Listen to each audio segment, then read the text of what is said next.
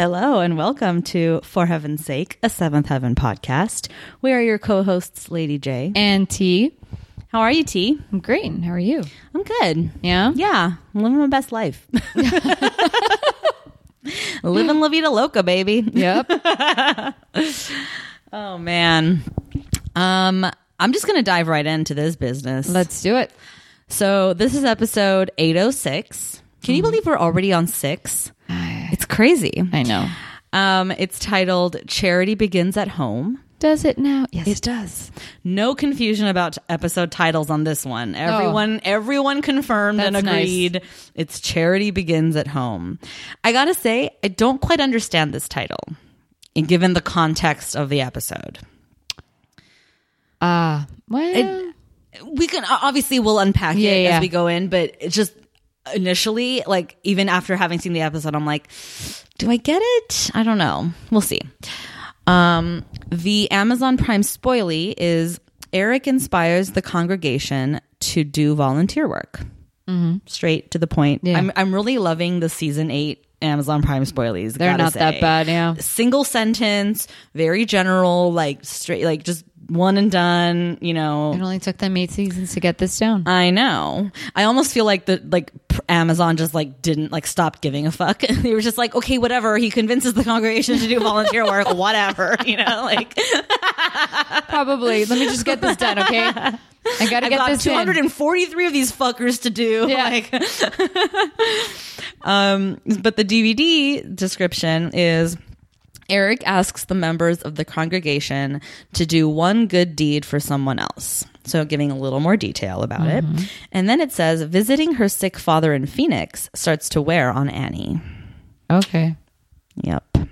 So this is twice now, or 3 episodes now, where they don't mention Annie's not just that, but where Annie's MIA because she's in Phoenix or makes whatever. You wonder, why is her character MIA? I know, and that's the thing, is because it would be one thing if the actress Catherine Hicks just wasn't on the show, you know, because maybe she had other commitments. You never know, right? With things like this, so they had to sort of write her out and go oh, she's in Phoenix, but Catherine Hicks is very much in these episodes that she's been in Phoenix for, you know? So it's a weird conceit that they're just she's just going to be going to Phoenix a lot this season, guys. Why? Yeah. The actor is dead. Kill off the character. Let's get some closure and be done. What are we doing? I know. It's really weird. I don't know. I don't know how I feel. Yeah, no, I don't know how I feel about it, and I'm not going to, because it's just, like you said, weird. The only thing I can think of, and obviously this is me, I'm making it up. I have zero clues for this, or zero reality in this, but I'm making it up. What if they're okay, this is our 8th season. We've been on the show. We've been on the air for so long at this point. Let's spice things up. So instead of having this nuclear family, you know, things have been fragmented so much anyway. Matt's gone, Mary's gone, Simon's gone. Spoiler alert, he's not in this episode, y'all. Nope. He's not even in the opening credits. I know. So let's just fragment it even more. Everyone's sort of kind of operating in their own spheres, you know. Yeah. Lucy's got Kevin and Roxanne and that whole deal, and Eric's got his whole thing, Ruthie's got her whole thing with Peter. It's maybe either that, or my other theory is Catherine Hicks and Stephen Collins can't work with each other anymore. Damn. So they're we'll both be in the show, but we can't be happy and in love anymore. Oh, God. That's my gossipy theory. Obviously I have zero proof of that or any inkling. But granted, I've done no research, so I could be right, but I don't know. But it's just because it's a weird format that they've decided that this season Annie's gonna be on the show but just in Phoenix. Exactly. That's weird. Unless they're okay, I can forgive all of that though if Grandpa's eventual death is this really big episode, or you know, or if they're building up to some sort of true send off type of a thing. I would hope so. I mean, after all of this, it better fucking be, you know? Give me a funeral and I want to see Ginger. Thank you very much. Yeah, that too, dude. Where's Ginger? Or at least, give me, I don't know, something with Ginger. Yeah. Or some not do it. They probably won't. This show has taught us anything. I know, seriously. Someone like enters and goes like. But that being said, like when we were so like, damn, I wish we could see Simon's video. Like in a million years, I never would have thought we'd see it. I know, and then same. we saw it, which was like a huge like, what the fuck? Like they did it. Like they made it. Like, oh my God. And we're like, oh man, it'd be so cool if we saw the video and we're like, oh, okay. But just the fact that they like took the step to like do that, you know, obviously it served the purpose of like a send off for Simon, or for David Gallagher. But yeah. So glad for once. Well, other than Matt, there was a real send off. Yeah. Yeah. It's just really sad, dude. Like he's gone. I know. Like he's not in this episode at all. And you can feel it. Yeah. I think the episode suffers a little bit because of that. Yeah, it's true. Not the episode maybe, but like just like the whole dynamic suffers a little bit. Yeah. You know? Because now the only like male characters are the husbands. Chandler and Kevin. Yeah. So, and they're not Camdens and they're newer. And granted, I think we're rooting for them at this point. Like they're as much main characters as anyone else, but like, you know, they're not the people we've grown up with or, you know, But I know what I mean. Like, I know. I hear you. And I agree. We'll see, I guess. I mean, who knows? It's still early on in the season. Like things could, like, who knows what's coming down the pike, you know? Like there's still like 15 episodes left or whatever. So the hubbies are coming back. The hubbies? Like it's just going to be all the husbands. It's going to be about that. And, what do you mean? Well, it's about like Kevin, Eric. Chandler's not a hubby, but I don't know. Maybe he'll get there. Whatever. Maybe. I think he will. And from this episode, Carlos does make an appearance. Yes. Yeah. So, that was refreshing. Yeah. So Carlos makes an appearance. So from what I'm gathering, the hubby is show. Yeah. Yeah. I hear you. Just show me all the couples and make it more dramatic. Not even dramatic, but just like turn up the volume on the like romancy aspects and even with Ruthie, right? Less exactly, and like less the aspects of like family, like someone's in trouble, we need to help them, you know, or like whatever, like because that's very much what it was in the early seasons. It's like the first 5. What new thing are we gonna get into this episode? You know, like the first 5 for sure, or at least the first 4. I would say the first 3 to 4, for sure. Yeah, because 5, it kind of like we met Robbie, you know, things took a change a little bit in that at that point. Okay, so let's get into it.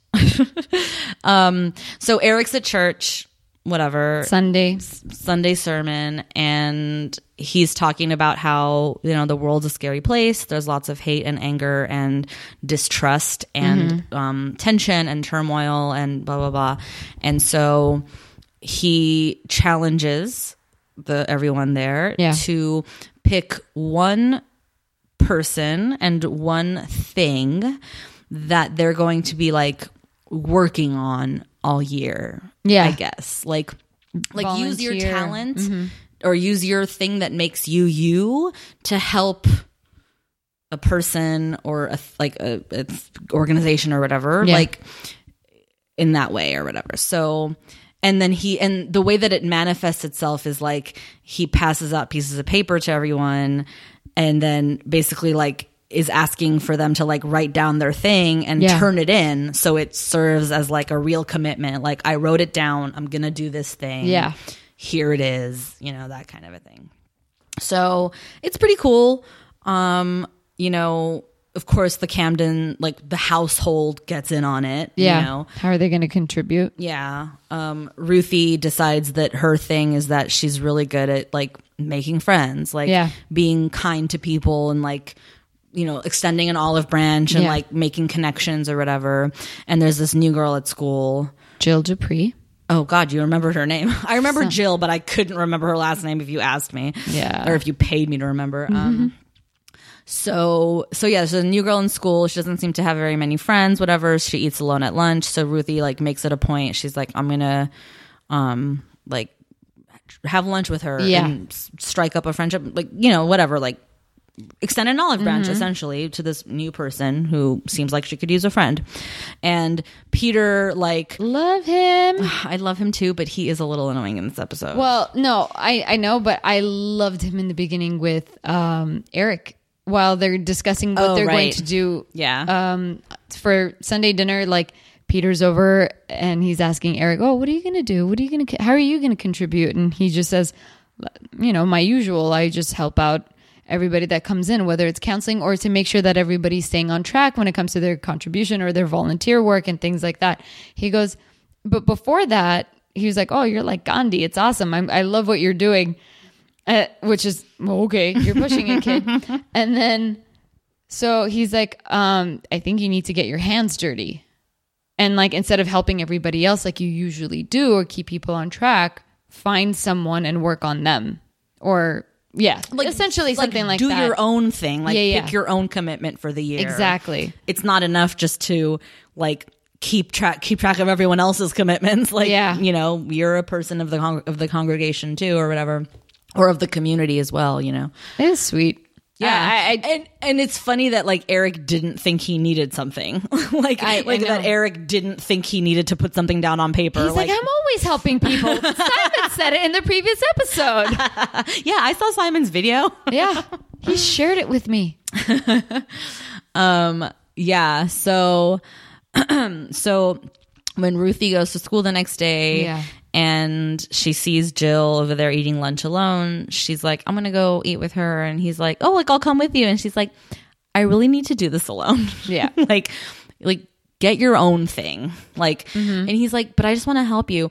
And that's what annoyed me, is like, that's all he kept saying. Anytime she would push him away, he'd be like, "But I just want to help." And it's like, okay, she's telling you, "I don't need your help." Yeah. Pick a different tactic, Peter, or let it go and leave her alone. Like, you know, or even little things like when he's at the house, when talking to Eric and he's like, "Are you staying for dinner?" And he's like, "Yeah, totally." And she's like, "Don't you need to go home and eat dinner with your mom for once?" And she's like, and Peter's like, "No, she's fine." Like, and she's just like, she needs space, you know? That's fine. She needs space, but at least give the kid better words to say instead of, "I'm here to help you." No, he just wants to spend time with her. That's it. I know, but but first of all, they're 13. Okay. Yeah. You can't expect Ruthie to have the vocabulary and be able to articulate perfectly and clearly like that it's not that she doesn't like him or doesn't want to be friends with him or whatever. It's just that she needs space. Like, no, that I get. Or that he's smothering. Like, I mean, she says all those things eventually. She does, but eventually, you know, but she's feeling smothered and she's like annoyed, you know? Yeah, no, I have not. No, I'm fine with, because Ruthie is expressing how she feels. True. Peter isn't. All I'm hearing is him saying, I just want to help. Yeah. And Ruthie's explaining how she feels and she truly articulates her emotions. And in the end, at the end of their story, she tells him how she feels and why she thinks that he needs to find his thing to do or have his own interests. Yes. Because it's for the health of their relationship. Yeah. Like if all they have is each other in common. And he was always there for her project, he was there to help. Yeah. Whatever happened over the summer, she was there. Someone was bullying her, he took a beating. You get what I'm saying? So everything, it's like he's coming in to help her out, and she just doesn't want that. And that's the thing is, and I guess, okay, so my question to you is, did Ruthie strike you as like unappreciative of all those things that Peter has done for her? Like all the things that you just mentioned, did she come off to you as just completely like takes it for granted? No, I don't think she takes it for granted, because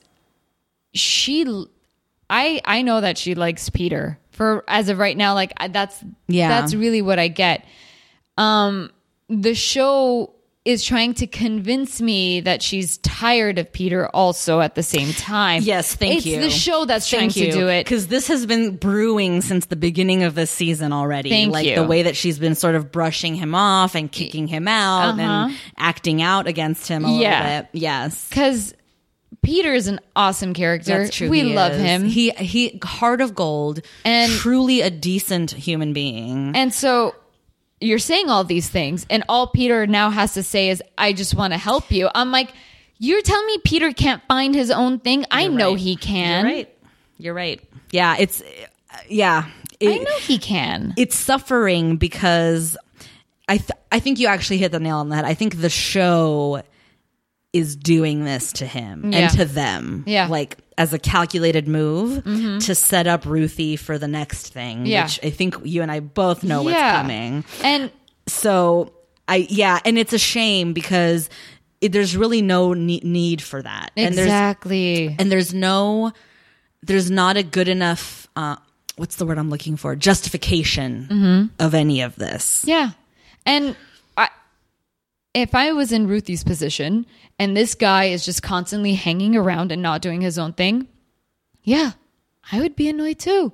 Get out of my space. I need some of it for myself, let alone being with you, which shouldn't feel like, oh, bro, I have to get rid of him. You don't want that. Yeah, she shouldn't have to feel like I need to get rid of him. They should just have those boundaries where he's got his thing, she's got her thing. When they're together, when they spend time together, it's great, it's fun, it's enjoyable, it's all the things we've seen it be. Exactly. You know? And it's what she eventually does tell him in the end. It's like, if all we have in common with each other is each other, like it's gonna get stale and it's not gonna last. Like, and I like you too much, and we're too good to let that happen to us. Does he pick anything? I can't remember. I don't think he like literally picks something in the end, but he kind of like gets the message. Yeah. And they end it like still friends. Like they're good. They're in a good place by the end of it. But I think he does get the message though of like, okay, you're right. Like I need to find my own thing, you know, and let you do this thing, you know? Yeah. So let's talk a little bit about that thing that Ruthie picks. Yeah. Which is Jill. It's so weird. Like, another story. I know I use the word weird a lot to describe the show, like, or things that happen in the show. But it is. I'm going to use odd this time. Okay. This is a girl who was bullied in her previous school for being Muslim. Yeah. Is the story. Yeah. And so she is very distrusting of kids like her own age, like her peers, because of her experiences from her previous school. Yeah. Where she was picked on and, you know, all the things that we can imagine was happening happens to Muslims since 9/11. Okay, let's be real. Like I was going to say was happening and realized like that's not true. Like it's not in the past, you know what I'm saying?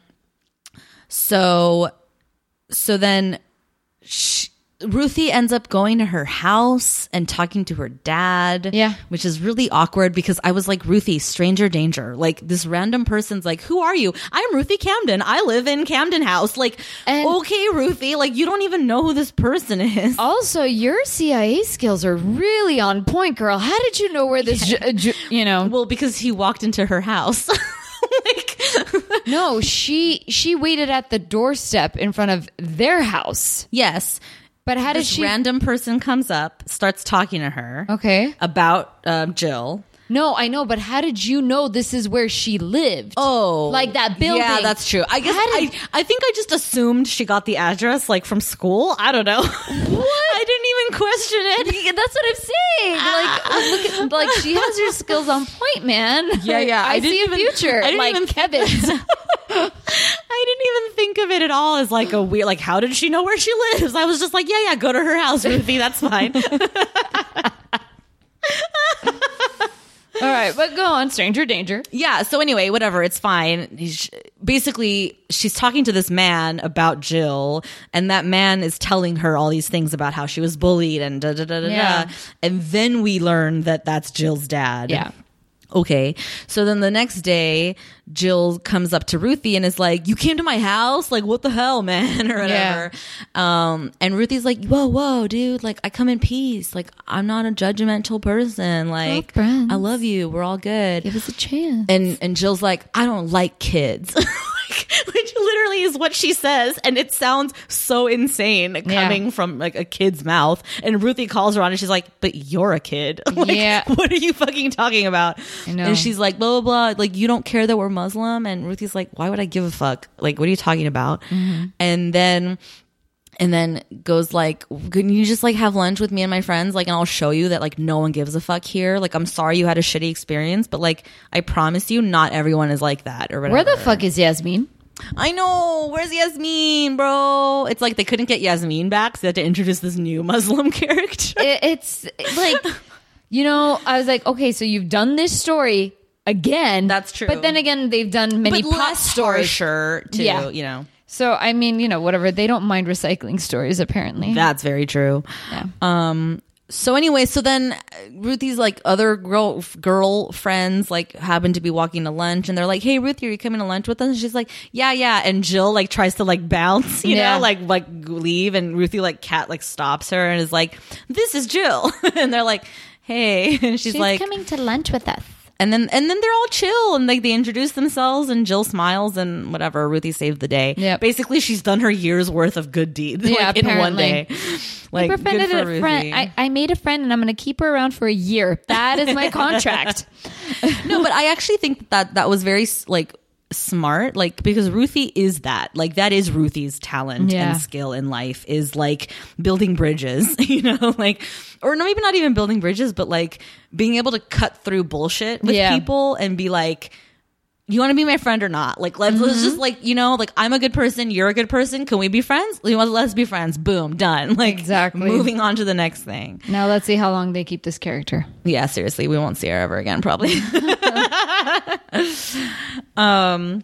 So then meanwhile, Roxanne comes to church to drop off her like envelope, you know, with what she's going to do for the year, and runs into Chandler.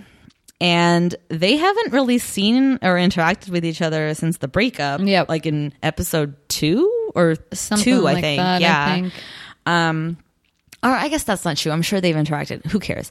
So, so it's like, he's like, "What are you doing? What are you doing here?" And she's like, "I just came to drop off my thing or whatever. Like, sorry, I didn't know you'd be here," whatever. Yeah. And he rips into her. He's like, "Do you really think you should keep coming here?" Yeah. And she's like, What are you talking about? Like, what?" And he's like, "Yeah, I don't think it's good for you to be here. Like, what the hell are you doing here? Like, we've broken up. What do you know, whatever." And poor Roxanne's like, you're a minister and you're like, "Don't come to church." Yeah. Like, what's your problem, Chandler? And he's like, "I didn't say don't go to church. I just said don't come here." And Chandler's being a little bitch. Yeah. Like, then, of course, by the end of the episode, I totally side with Chandler. Aww. My heart breaks for him, truly. Yeah, it kind of does. Because the reason he's acting like that is because he's still fucking in love with her. Like, he's not over her. I know he says it. And I'm like, "Hey, Gilmore Girl line." I know, "I'm in love with you, you idiot." That's a fucking Gilmore Girls line. Yeah. Holy shit. Well, literal, I think she's like, "Because I love you, you idiot." And then he stops. So cute. Oh, and Gilmore Girls. Yeah. But with Chandler. Okay, hold on. Let's do some sleuthing right now. Okay. What season of Gilmore Girls does that happen? With Dean. It happens with Dean. So it's pre-season 3, because season 3 is when Jess gets introduced. Yeah. Yeah. It's so definitely maybe season 2. It's like season 1. No, it's season 1 because it happens like super early. Oh, yeah. She's like baby face. She's wearing her Chilton thing. Yep. And their whole courtship or whatever. What was Trevor? Chad Michael Murray's? Chad Michael Mudface. Yeah. Gillies will know what the fuck I'm talking about. So he was like, I don't know, he was holding her book over her head, and it looked like he's flirting like he always does. And that's when he walks in and she forgets about, Dean walks in, she forgets about her book. She chases after him outside of the school in front of the whatever car he had. I was like, Jeep. I was like, nope, that's wrong. She had the Jeep. Yeah. I mean, Lorelai did. Yeah. So I'm like, whatever car he had, and then and that's when she drops that line. Okay, so then that was like 2001, the latest, right? Like, because that's the season 1 of Gilmore. This is 2003. Yeah. Which means this is a literal ripoff of that. Yeah, because he says, she says, because I love you, and he says, because I'm in love with you, you idiot. Yeah.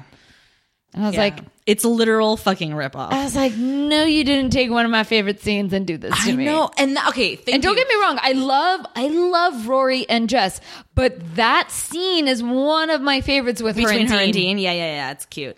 No, but this is why I really appreciate that you said that, because when that scene happened in this episode, I was like, okay, that's really cute. But also it felt a little like not what Chandler would say. Like it didn't feel like a Chandler line, you know? And it hit my ear kind of weird. And I was like, why does this sound weird? I honestly didn't quite place it. Like I didn't hear that and go Gilmore Girls, but I knew it sounded weird. Yeah. And then as soon as you said that just now, I was like, oh my God, exactly. Like that's exactly why, because I know that line from the mouth of you know, what's her name? Rory. Yeah. Oh. So anyway, so he's giving her a hard time. She's like, you're an idiot. Leaves. Cut to Chandler walks into this like organization that does like tutoring or I don't know. Well, he says that to her like as they're arguing about the tutoring session or whatever. Yes. But I'm going back to the chronology of it all. Like, so he goes to this place where he's going to volunteer his time and like help, you know, whatever. It's like, you know, it's like teen, like after school type of place. Yeah, but whatever. like the teens that get in trouble are like on the path of like being juvies or things like that. So, and when he's talking to the guy who runs the place, he's like, well, actually, like me and my ex-girlfriend had talked about doing this together because she's a cop and I'm a minister, And he has this like stupid look on his face, the guy who runs the place. And he's like, what's your ex-girlfriend's name? And he's like, Roxanne. And he's like, are you guys cool? And he's like, not exactly. He's like, good luck. Yep. Opens the door and there's Roxanne. Doing the exact same thing. So she's like, oh, you mean you didn't like peek at my thing and know that I was coming here, and you didn't just decide to come here because I decided to come here? And he's like, we had talked about doing this months ago. I also looked at the envelope. Yeah. Like... And like talk about a guy that's like putting himself out there. Yes, I did look at it. Yes, I am in love with you. He's being forthcoming. I mean, they're both being petty and stupid and immature. They're literally having a shouting match in the hallway of this place. I'm gonna date Pa. Yeah, because he's like, have you moved on or whatever? Because, you know, he dated a bunch of girls, right? So he's like, have you moved on? And she's like, yeah. He's like, with who? Paul. And he's like, whatever. So then he says, I love you, and then walks away, and she's like left dumbstruck. But then cut to immediately, she's in Paul's office. How much of that did you hear? Yeah. And Paul's like, get your shit sorted out with Chandler, and then we'll talk. Yeah. And it's like, oh my God, Paul, like, who the fuck are you? Yeah. Like, now I have to care about you all of a sudden? Like, what the fuck? I only like Chandler and Roxanne. I'm not ready to move on. This is the problem now, is that in my head, and I'm obviously wrong, but like in my head, the only reason I cared about Roxanne is because of Chandler. So now that they're not together, I'm like, Roxanne just lifts right out, doesn't she? Like I don't get why we're still following her around as a main character, because she exists autonomously now of anything. So yeah, she kind of became redeemable because of Chandler. I wouldn't even call it that. But you ended up, well, okay, not redeemable. That was the wrong word. But you actually start to maybe look at her a little differently when Chandler shows such strong interest. Right, when there's this relationship brewing. Yeah, and like their banter is really cute. It's, I don't know. I like how they're so playful. Yeah. And how they push each other. They're still fucking playful, dude. Yeah, they are. I didn't mean to cut you off. No, but it's just, again, like they just... I like that she is asking him all these questions about like, well, how strict are you about your rules? And then he just responds back in this flirtatious, sexy. They had amazing chemistry. Yeah, it was they really fun. Did. But now, I mean, they still have amazing chemistry. They're just not in love anymore. You know what I mean? Like they're still electric on the screen together. But like such a disservice to this character. Agreed. Like to Roxanne is when her and Lucy are not getting along. I didn't like Lucy and I didn't like Roxanne. I didn't give a shit about Roxanne because she was petty. And she just served as a foil to Lucy. Exactly. And then when that finally ended and she was now no longer a foil, but in a real thing with Chandler, it was like, okay, I'm on board with these two new characters to the show. They're doing this thing together. They serve each other's purposes. But now that they're no longer together, Chandler still fits in because he's at the church. You know what I mean? Yeah. Roxanne really truly lifts right out. I know. It would be like if we followed around another person who worked at the police station. You know what I mean? Exactly. Like, who gives a fuck? Like, you didn't build a good enough foundation for this person for me to really even give a shit. Nailed it. That's exactly right. So when you're telling me this girl is not going to be involved in this minister's life or whatever, she's a partner to Kevin, but like, who gives a fuck? Anyone could be a partner to Kevin. I didn't even see Kevin and her interact. Exactly. I saw Kevin in his uniform interacting with Sergeant Michaels. And I saw Roxanne and Lucy pitted against each other. Thank you. But like, otherwise, yeah, who gives a shit? All of which to say, so Chandler shows up at Roxanne's house with a pizza peace offering. And she's like sitting reading a book on the couch or whatever. And that's a date. Yep, I know. Guy come over with pizza. Yes. Guy come over with pizza.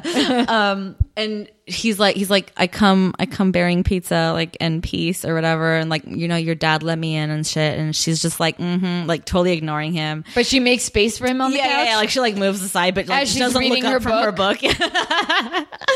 And he's like, he basically is like, listen, like, whatever, like, I won't volunteer there. Go. It's all you. Like, I'm sorry and all that shit. And like, I just don't want to be fighting with you anymore, whatever.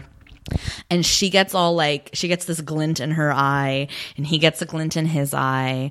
And he's like, what do you want? And she's like, the same thing you want. And then they like start making out. Yeah. And for a minute, I believed it, dude. For a minute, my heart leapt because I was like, oh my God, they found their way back to each other. I'm glad because like, okay, there was a blip on the radar screen. Yeah. They broke up, quote unquote, like whatever, but they found each other because he loves her and she still loves him, Yep. So they're like making out on the couch, hot and heavy. It's hard to tell if it's post-coital or not. I know. Because the book is thrown on the floor, the pizza's half eaten. So it's like, you leaves you wondering like, how long has this been going on? I know. And then they're on the couch and they're kissing still, and then they pull apart and he says something like so what does this mean, or like what's whatever. Mm-hmm. And she's like, this, what do you mean? This is what this means, like nothing, just this. Like she's changed. Like she's clearly like, this wasn't a reconciliation moment for her. Oh, you mean? Oh, my fucking heart, dude. When the guy tells you he's still in love with you, you don't fucking make out with him. Poor guy. Like, you don't do that to anybody. I know. That's just a really shitty move. And if a guy ever did that to a girl, you're an asshole. Oh, yes. Everybody's an asshole. Whoever hears someone saying, I'm in love with you, and then you go make out with them and you don't give a shit about them, you're an asshole. Male or female, doesn't matter. Yeah. You're an asshole. Yeah, agreed. How dare you? Agreed. And so Chandler does probably the hardest thing he's ever had to do. And he gets up and he's like, I have to go. Yeah.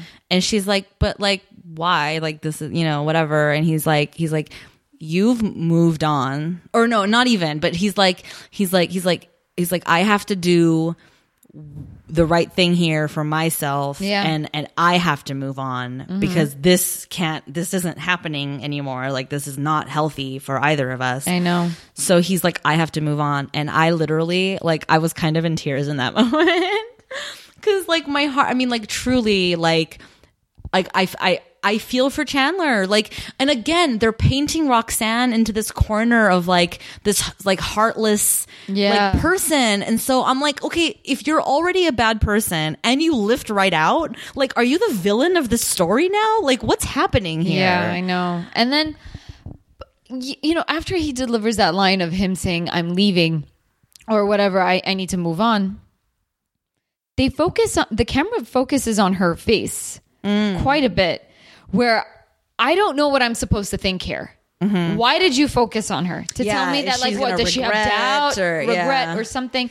But what ends up happening is, you know, there's like this whole montage with this stupid song playing. I don't even know what song it is. It is a weird song. It's a very weird song. Oh my God.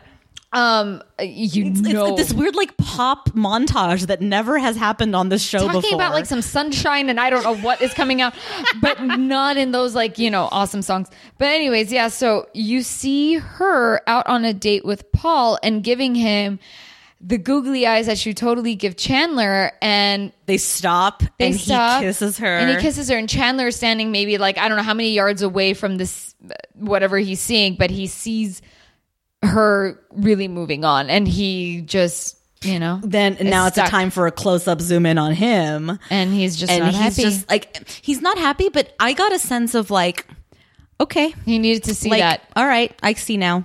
Like, okay, yeah, it's time. You know, like I got that sense of like, same.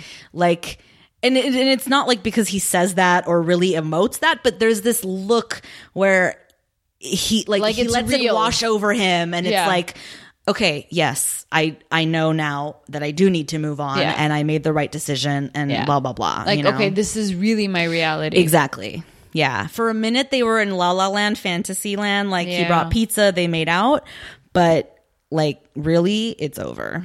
Yeah. Which, damn, that sucks. I know. It really sucks for both of them, truly, because he, honestly, I think was so good for her. Yeah. Like, I don't think she can do better than him. And that's saying something coming from me, because I'm not a huge Chandler fan. Like, yeah, you know? Exactly. It's just, thank you, Seventh Heaven. You got me. You know. Yeah, fucking made me care. Yeah, you made pulled me care, the fucking rug out from under me. Rooting for them, and then, okay. I know. Guys, they shouldn't be together. Okay. Whatever you say, BH. Imagine that's what I call her from now on, BH. Brenda Hampton. I like it. So that's the story of them. Whatever. Done. Meanwhile, okay, so when Peter puts Eric in his place, like, you need to pick something. Yeah. He immediately gets on the phone, real creeper style, with Carlos. I know. Picks up the phone, and Carlos answers, and it's like, hey, Carlos, it's Mr. Camden or whatever, right? He says it's Eric. Oh, hi, Colonel. I'm like, wait, what? He goes, it's Eric Camden. Oh, hey, Colonel. Nice to hear you. Eric's like, no, me, Eric Camden, Mary's father. Yeah. Like, what? And then he's like, Mary's not here. Bye. Clicks. Yeah. And like, Eric calls him back. I'll tell her you called. Good talking to you. And just like hangs up. And like, so Carlos spent, cause Eric's like, can you like get on a plane and come for dinner tomorrow? There's a flight that gets here at 6 or whatever. Yeah. And he's like, okay, but like Mary's out of town for 2 days. He's like, yeah, that's fine. Come alone. Like, such a creepy thing. Yeah. So poor Carlos is like shitting bricks. It sounds very mafia-like. Fucking episode. Poor guy. He can't get on the plane. He's like dancing around the gate. Like, do I go in? Do I not? The poor security guy's like, sir, you either need to get on board or leave. Like, what is it going to be? And of course, they play that dramatic music before they cut to commercial, which we don't have. Zoom in, fade out. Yeah. And then, so he gets on the plane. Kevin has to go pick him up. They get to the house. Carlos doesn't want to get in the house. He refuses to get out of the car. And like Kevin's like, you gotta go in, man. Like, what do you do? You know, like, what are you so scared of? And then at that moment, Eric pulls up behind them. He's like, go, leave now. Yeah. And you see Eric coming in with a smile, like coming towards the car, like, oh, like, and then they drive off. He's like, what the hell? Like, so finally, whatever, Carlos shows up and they're talking, and all Eric was wanting to say is just like, listen, like, y'all took me by surprise, you know, this whirlwind, like, we didn't even know you were married, and all of a sudden you're married and there's a baby coming and all these things, but all of which to say, like, you seem like a very good guy, and I don't want to lose my daughters, like, or my relationship with my daughter. She's been gone. She's been out of the house for a long time now. And for a long time, we didn't have a relationship. And the further away from us she is, the easier it would be for us to just completely drift apart from each other. And I don't want that to happen. And so I want you to know that, like, you know, like, I I love you guys, and like, you know, I'm rooting for you, all that, you know, whatever shit. And then he like welcomes him to the family, like legit. He's like, welcome to the family. And Carlos is crying, and it's like such a cute moment, you know? And poor Carlos was like shitting bricks this whole time. And he's like, really? That's it? Like, you just wanted to welcome me to the family? He's like, yeah, what did you think? Like, of course. And he's like, okay. He's like, it's a good thing. This is a good thing. Yeah, it's so cute. Like, I like Carlos. Like, I don't even know him, or I don't even know how much I need to care about him at this point. But like, he seems like a sweet little dude, you know? Now I want to see Ben and Carlos be friends. I want to see this baby they're gonna have. Like, I would love to see a scene, couple you know, months down the line or whatever, of like Mary and Carlos like ready to kill themselves because this baby won't stop crying, and it's like, what did we get ourselves into? I know. Oh, that'd be cute. Yeah, that would be funny. So yeah, so that's it. So and I appreciate that was Eric's thing. Like, Eric's whole his commitment for the year is to strengthen his relationship with Mary, and all of that. About time. Yeah, fucking A. And because you know what it is too is, of course, he'd never stop loving his daughter or caring about her or any of that shit. But I think he had put the ball in Mary's court for so long. Yeah. Of like, you know, if she doesn't want to have a relationship with us, she's not going to have a relationship with us. But it's like, no, the ball's always been in both of your courts. Yeah. And you have now taken the first step in strengthening that relationship. Exactly. And rebuilding that bond of family between the two of you. And now with Carlos, you know, he's family. So I don't know. It's kind of cool. Pretty chill. It works. So let's talk about Annie and Cecilia. No, Annie and Cecilia is the final nail in this coffin. Well, Kevin and Lucy too. Oh, okay. Let's talk about them first. Okay. Well, Kevin decides that he's going to do a neighborhood watch. Like, he's going to train everybody to feel like they can protect themselves. Okay. Whether it's the neighborhood, their home, themselves, their property, something like that. So he just wants to educate his neighborhood. Tips, tools, whatever, all that shit. Yeah. And his idea is to get Lucy involved because Lucy knows the neighbors and whatever. And Lucy's apprehensive. Like, you could tell she's just pulling back. Not into it. Yeah, she's not into it. And he's actually picking up on it, but, you know, Lucy's just not verbalizing any of this. Nailed it. And because he asks her as much, like, what's wrong? And she just doesn't have an answer. Yeah, he gives her like 15 opportunities. I'm so happy to tell him. And she's like, I'm good. Yeah, and God, whatever. So when are they ever gonna learn? They decide when they're gonna do this. Like, she's gonna show up at the station, and then they're gonna decide on a time. She doesn't show up. Mm-hmm. Kevin's upset about it, and Sergeant Michael's like, "Oh, no big deal. We'll just discuss this whenever she's free." Of course, he gets home. He asks, like, isn't he standing outside the bathroom door, like, demanding her to come out? He's, like, shirtless, having just, like, showered or something. Shaving or something like that. Yeah. But he's still excited at this point. Well, he's, like, all he says is, like, I just don't understand why you stood me up. Like, just talk to me. Like, what's happening here? Mm-hmm. Like, do you want to do this or not? And then so she finally fucking grows a pair, and she's like, I don't. Yeah. And that's it. Yeah, she says she doesn't. She doesn't want to feel like he wants to hang out with her just because, like, she's forcing him to or something like that. It's something along the lines of that. Basically, like, because when he approaches her with this idea, like, he's like, oh my God, this is such a great thing because you know the neighbors, I know the stuff, and you've been wanting us to do more things together, you know, so like, what a great way to spend time together and do something good for the community, whatever. And so when she's not into it and she finally comes clean, her whole thing is, it's like, you know, I didn't want you to feel like I didn't want to spend time with you. Yeah.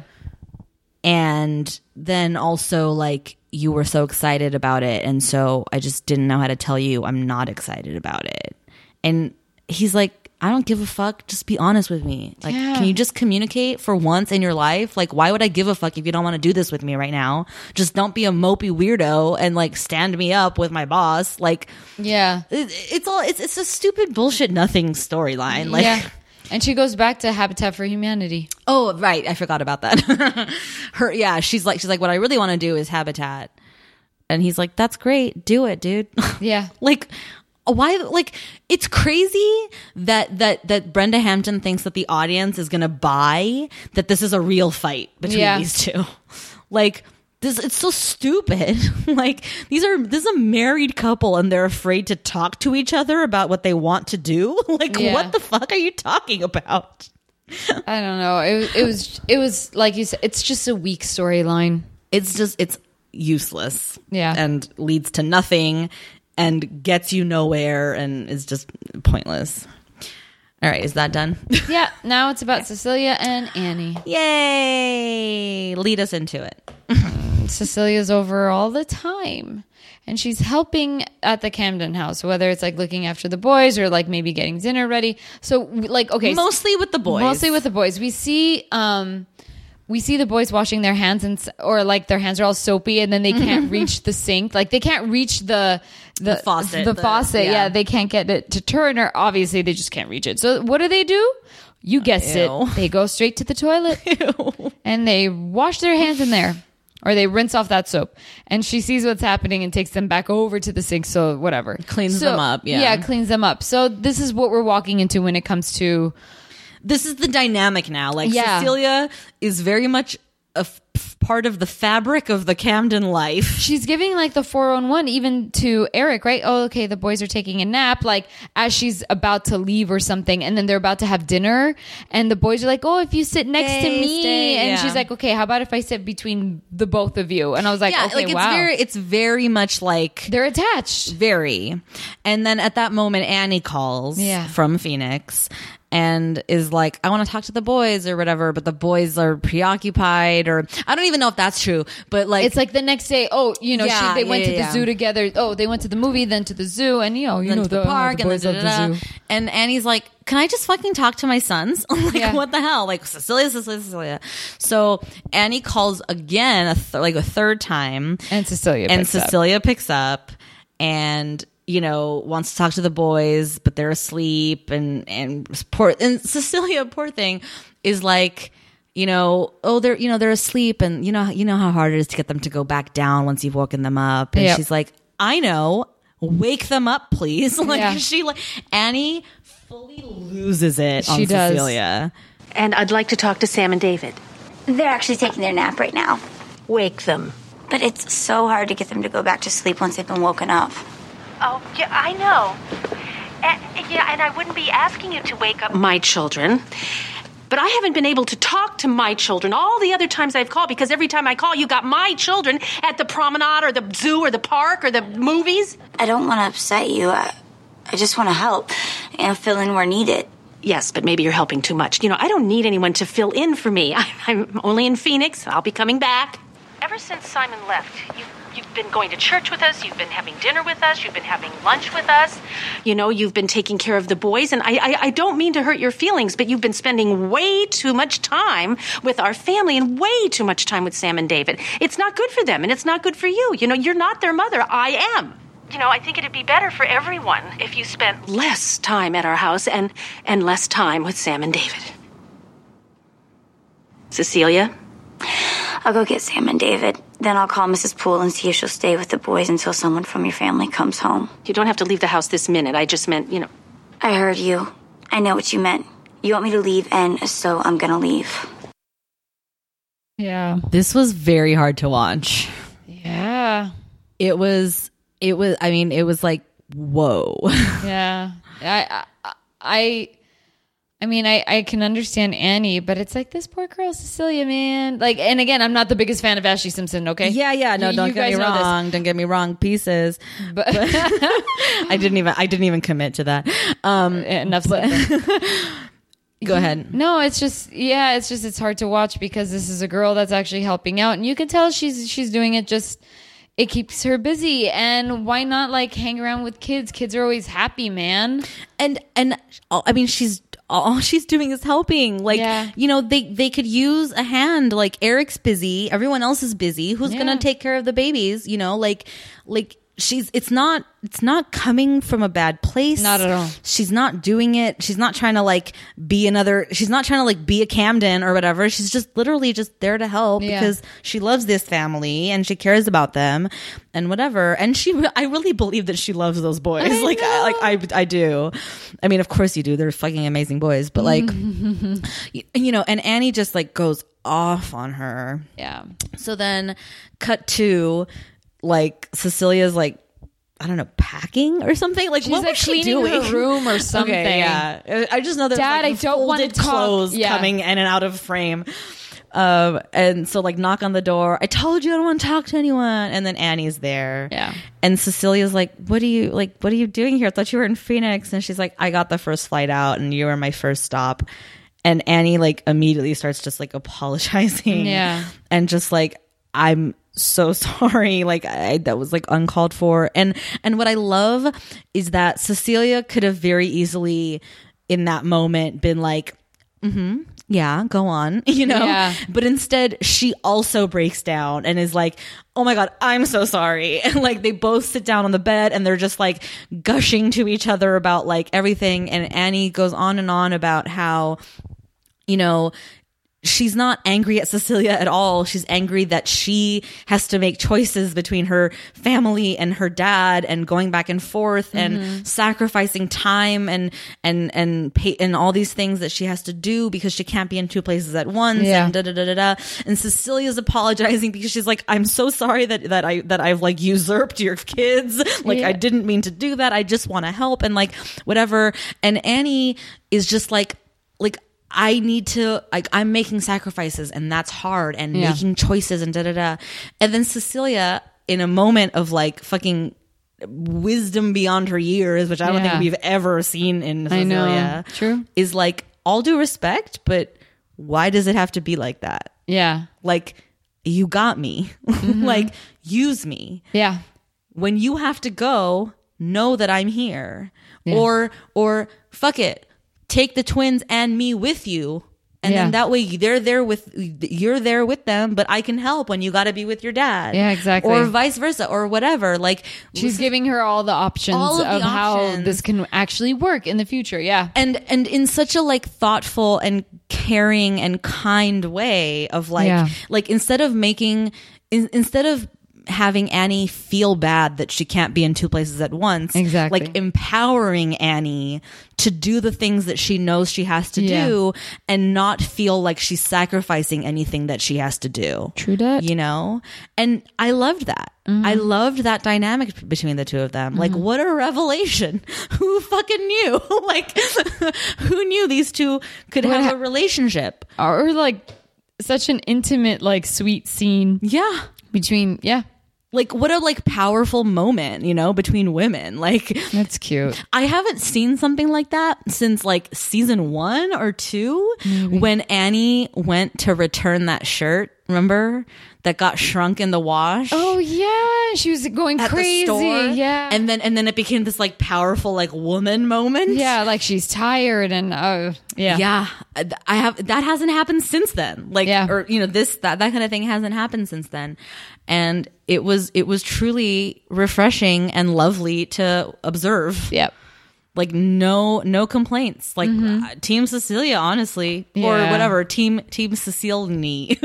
how do you Cecile knee and Anelia? Oh, that's good. Team Anelia. Sounds like a disease. Anelia. Yeah. It was good stuff. Good shit. That's cute. And then they hug it out, and then you see them like, folding. Yeah. And Annie's like, you might just be the answer to my prayers. Yeah. Like, holy shit, like you're amazing. And then cut to like that during that montage pop song or whatever. Like Annie's like bringing laundry out to be folded, and like Cecilia's right behind her in tow with the other basket, and they're folding together. They don't even have to talk. They're just they know what they're doing. Yep. She's just an extra set of hands. You know, like it's great. I love it. What else happens in the montage? Well, it ends with Sam and Sam and David praying. Oh my God, I forgot about the prayer. Yeah, it ends with them praying. They pray for Simon. Yeah, My God. We can't be there with him. But we love him. Yeah. I was like, kill bastards. me. Fucking heartstrings. Yeah, because Eric says as much, like, even if you can't do something, even praying, like, it doesn't matter how small it is, whatever you're doing for the other person, as long as it's for the other person. So the boys just like pray for everybody else. That's what they can do. Yeah, they do. They pray for everyone in the family, and especially Simon. And they name him Mary, Carlos. Like they say everyone's Roxanne name. and Chandler. Yeah. Oh my God, it's the cutest fucking Matt thing. and Sarah. Like, Oh my God, these babies. Oh, they're so cute. They're not even babies anymore. But I know. Apparently damn, they're 4. I had cute. no idea. I know, it's crazy, huh? Like, damn. They're 4. But wait, isn't that too young? Didn't they come around like in season 2? Yeah, right. That's what I'm really confused about too. Or maybe in the middle of 3 they came around. Is it? Because When did she steal from the piggy banks? Oh God, I don't fucking know. Okay, the cliffhanger of "We're Pregnant" was at the end of season 2. Matt's graduation. Right. Yeah. So that's the end of season 2. So season 3 they were born. Right. So what is that? So 4? in the middle of 8, they'll turn 5. On Valentine's Day of season 8, they'll turn 5. That's true. Okay, Yeah, that okay. makes sense. That tracks. Damn it. They track. Damn it. They We wanted them bested us. to. Yeah, we wanted them to fuck up. Yeah. Okay. This was yeah. Let's rate it. You go first. Okay. Fuck. I think I'm gonna give this 2 thumbs up. I don't know why. No, I don't know if I can in good conscience, because Lucy and Kevin, meh. Ruthie and Jill, meh. Yeah, no, okay. 1 thumb up, 1 thumb down. That's my final answer. I have to. I can't give it 2 thumbs up. Yeah, I don't know if I can. The only thing that I can say that was cute and funny, damn, thumb up, thumb down. But like, even at the same time, I still want to give it 2 thumbs down. Oh, interesting. The only thumb up, like, Carlos and Eric were cute. Mm-hmm. Cecilia and Annie towards the end, and the boys praying. But the boys praying, no, like That's not a thing. That's That's not like a thing. one That's scene. just, yeah, exactly. Okay, It's like a 1 minute, literally. 2 thumbs down. It wasn't enough. Okay. I respect that. Yeah. I respect it. All right. Cool. Cool We beans. did it. Yeah. Alrighty. Well, as always, don't forget to subscribe, rate, and review on Apple Podcasts, iTunes, Stitcher. You know where to go. All those places. All damn places. You can follow us at For Heaven's Sake Pod on all the social media places, or send us an email at forheavensakeshow@gmail.com. And also, you can head on over to patreon.com/forheavensakepod and subscribe to become a Heaven Head, where you'll get access to 2 bonus episodes a month of live commentary on movies that T has seen that I have not. So far, I think we've picked some pretty great films. I would agree. Yeah. I mean, yeah, there's There's a like- ton up there now. Yeah. I think we're picking like some good stuff. What we're trying to do is like pick like a good mix of like what would be described as like a classic Or like iconic movie, right, where it's like how have you not seen that, Lady J, Yeah. right? And then thrown in with a little bit of like, this is just a rando that like I know you've seen that I Yeah. haven't, so might as well, So we're keeping it interesting, we're keeping it fresh, keeping it funky. So head on over to patreon.com/forheavensakepod for that. And until next time, bye. Bye.